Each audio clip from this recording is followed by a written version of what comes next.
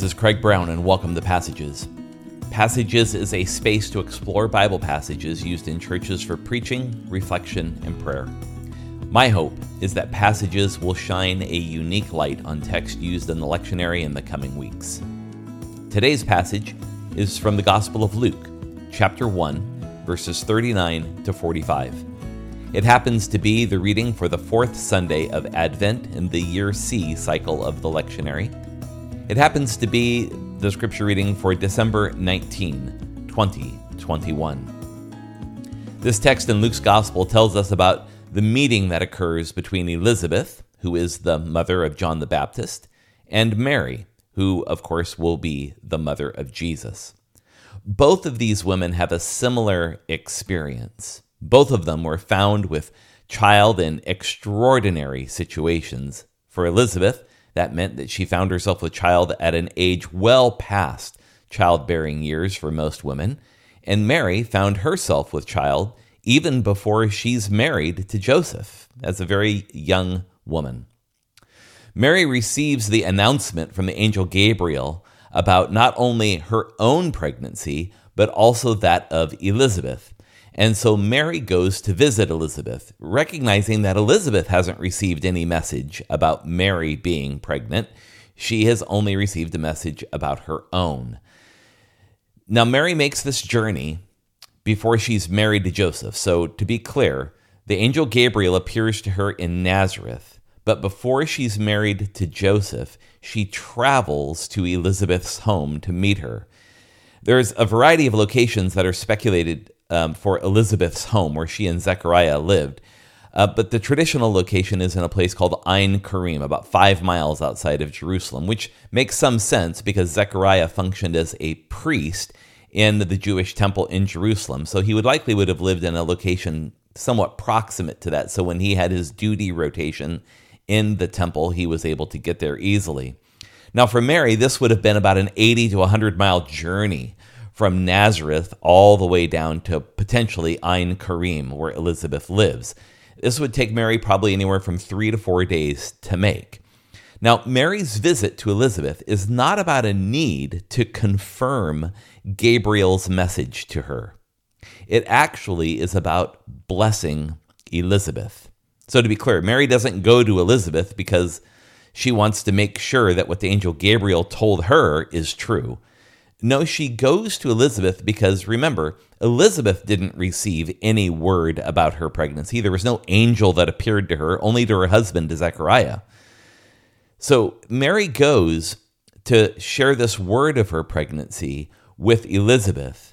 And that Mary's visit to Elizabeth is in many ways a form of generosity to Elizabeth, to encourage her, to help her experience the same kind of joy that Mary has about being part of this great story that God is telling through both of these women. Now, when the two women meet, it says that the baby in Elizabeth's womb leapt, and that's, of course, John the Baptist, leaps in the womb, this leap of joy as she's carrying this child. This is not uncommon in the Old Testament. There's uncommon in the Bible, I mean. There's a number of stories about these kind of prenatal encounters. Namely, you might remember the most famous one of all is that during the birth of Jacob and Esau, that Esau was born first, but Jacob had grabbed onto his heel practically when they were born. So the competitive nature of their relationship already existed. So these stories about unborn children kind of connecting or meeting or leaping is not an uncommon story within Jewish literature. But really what this is about God's gracious act that's happening in this moment. It's a shared experience between Mary and Elizabeth. And that's really the key passageway here for us, is that shared experiences result in shared blessings. Mary's visit gives Elizabeth's experience meaning and direction. Our stories and our narratives bless others, even when we don't know they're coming. Remember, no one appeared to Elizabeth to tell her that she was going to have a child and the significance of that child. The angel appeared to Zechariah, but as we're going to hear in a minute, Zechariah was somewhat unbelieving when the angel appeared, and he lost his ability to talk because of that. So Elizabeth has had no information about what's happening to her and what's going on. And so Mary coming to her and sharing her experience brings a shared blessing to Elizabeth. Our stories and narratives bless others, even when we don't know they're coming. And so the work we have to do as individuals is to be transparent about the Spirit's work within us. God is at work, and we need to trust that the same God in our story is the same God at work in other people's stories, and that together we're all a part of God's great story.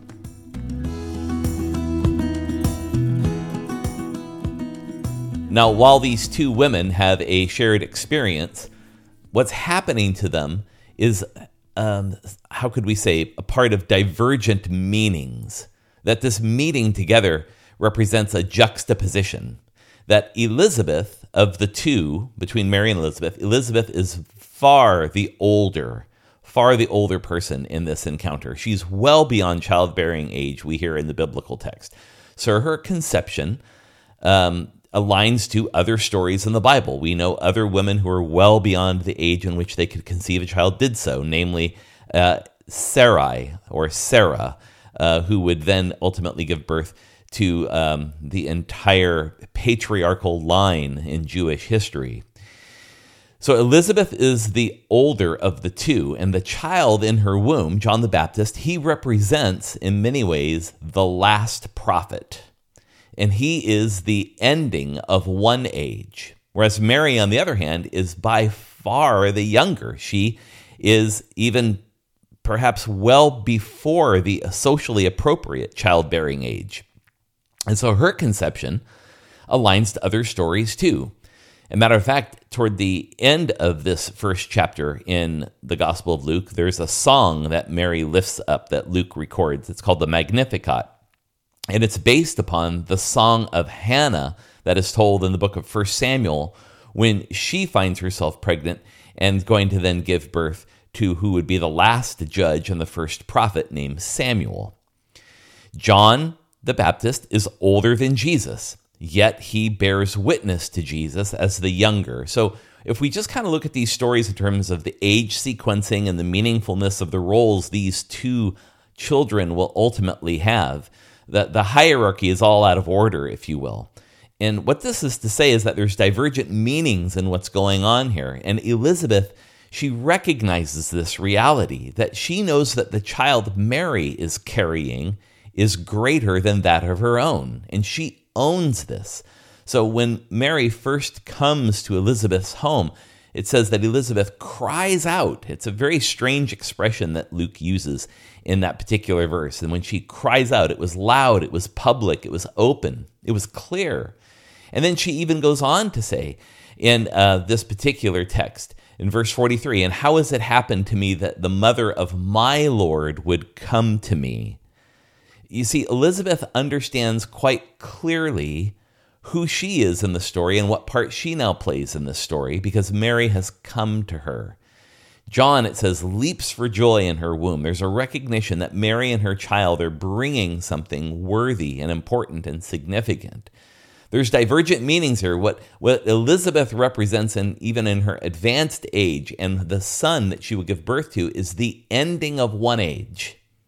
And Mary represents the dawn of a new age, the age in which Jesus will come and bring about the redemption of all things. It's a pivotal moment for these two women with divergent meanings. That opens up the key passageway to us here, that God calls us to own our story as part of God's great story. You see, Elizabeth may not know the whole story, but she knows her part in the story.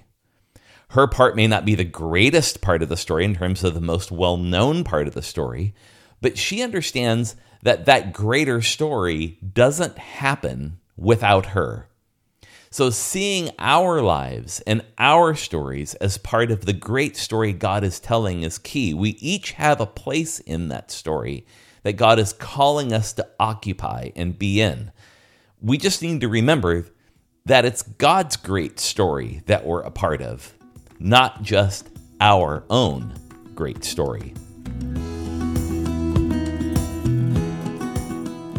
This text in Luke chapter 1 comes to a conclusion before the great Magnificat, the Song of Mary, by talking about this blessing that's going on in the story. The word blessed or blessing occurs quite a few times in this short text from verse 39 to verse 45. Elizabeth is often referred to as blessing Mary when she arrives, but I'd invite you to read the text carefully. At no point does it say that Elizabeth blessed Mary. It rather says that she affirms Mary's blessedness. Look at the text carefully. It says in verse 41, when Elizabeth heard Mary's greeting, the baby leaped in her womb, and Elizabeth was filled with joy in the Holy Spirit, and she cried out with a loud voice and said, "Blessed are you among women, and blessed is the fruit of your womb." She's affirming Mary's blessedness, not actually blessing her. Just as a point of departure here, in case you were wondering, the entire text of the Hail Mary, which is commonly part of Roman Catholic ritual and practice, that entire text, Hail Mary, full of grace, the Lord is with you, that is all lifted from biblical material, all of it. And a significant portion of that is lifted from this particular text in Luke chapter 1. Elizabeth affirms this blessing of Mary, or Mary's blessedness, for two clear reasons. The first, she says, is that blessed are you among women, and blessed is the fruit of your womb. So the blessing of Mary has to do with the fact of who Mary is carrying in her womb. She carries Jesus. So that's the first reason. The second reason Elizabeth says that Mary is blessed is in verse 45. And blessed is she who believed there would be a fulfillment of what had been spoken to her by the Lord. The second reason Mary's blessed is because she believed. So number one, Mary's blessed because she carries Jesus. Number two, Mary is blessed because she believed the message that was given to her. And in Luke's version of this entire story, Mary's belief is somewhat contrasted with Zechariah's unbelief. Zechariah being Elizabeth's husband, the priest, who, when he was first told of John the Baptist coming through Elizabeth's pregnancy, didn't believe that it actually could happen. You see, the circumstances of Mary's pregnancy with Jesus are ill-timed, and it engenders all sorts of social scorn and marginalization. Now, Elizabeth never mentions any of this. Her response to Mary is wonder. And so when we look at the story of Mary and her pregnancy, she's very, very young. She's only betrothed but not married yet, and she finds herself pregnant. This just engenders all sorts of social scorn and marginalization that Mary willingly and fully steps into. She doesn't hide it. She doesn't deny it. She simply steps into this reality knowing how people are going to be looking at her as a woman who is pregnant that is not yet married. And see, there's something here that's happening in the text that's important to recognize, that the issue here is not about the process, because everything about this process is wrong. There's no reason why Elizabeth should be pregnant at her age. There's no reason why Mary should be pregnant without being married. There's all sorts of problems, sociologically speaking, with the process here. There's all sorts of reasons, biologically speaking, about the process here. Not to mention Mary's conception without having been with Joseph in a way that would allow her to conceive. This is about not the process, it's about the product. You see, Zechariah, for example, Elizabeth's husband, he's a priest. So if there should have been anyone in this story who is a believing agent or a faithful agent, you would think the priest would be one. But he's practically unbelieving when the message of John's conception comes to him.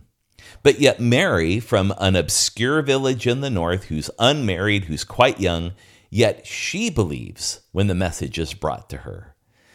This rich blessing that Mary has, that Elizabeth affirms, is not just about the fact that Mary carries Jesus. Yes, that's true. But it's also about how Mary believed when there was no reason to believe at all.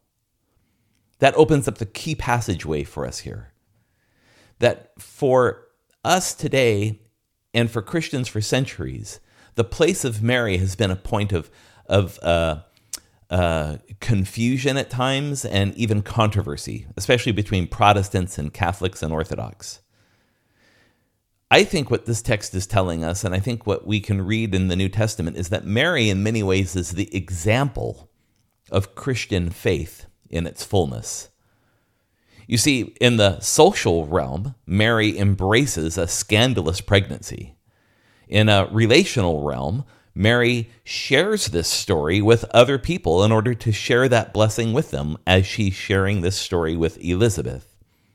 There's a theological piece to this, in that Mary allows her son, Jesus, to become that which God has called him to be. And in many ways, Elizabeth allows her son to be the very same thing. There's a physical and spiritual dimension that Mary conceives Jesus. She nurtures Jesus in her womb and gives birth to Jesus in the world. This, in many ways, is the very model that we're to follow as followers of Jesus, that Christ is conceived in us, nurtured in us, and we give birth to Christ in the world. Protestants have perhaps been too quick to diminish the courage, the vision, the leadership of Mary and of even Elizabeth. That these two women demonstrate for us the very nature of what it means to be Christ followers in fullness. And perhaps they are the individuals that we should be thinking about imitating as they experience the grace of God in their lives. That's it for this week. I bid you all grace. Thanks for listening, and I wish you all a blessed feast of the Nativity. Thanks be to God. Amen.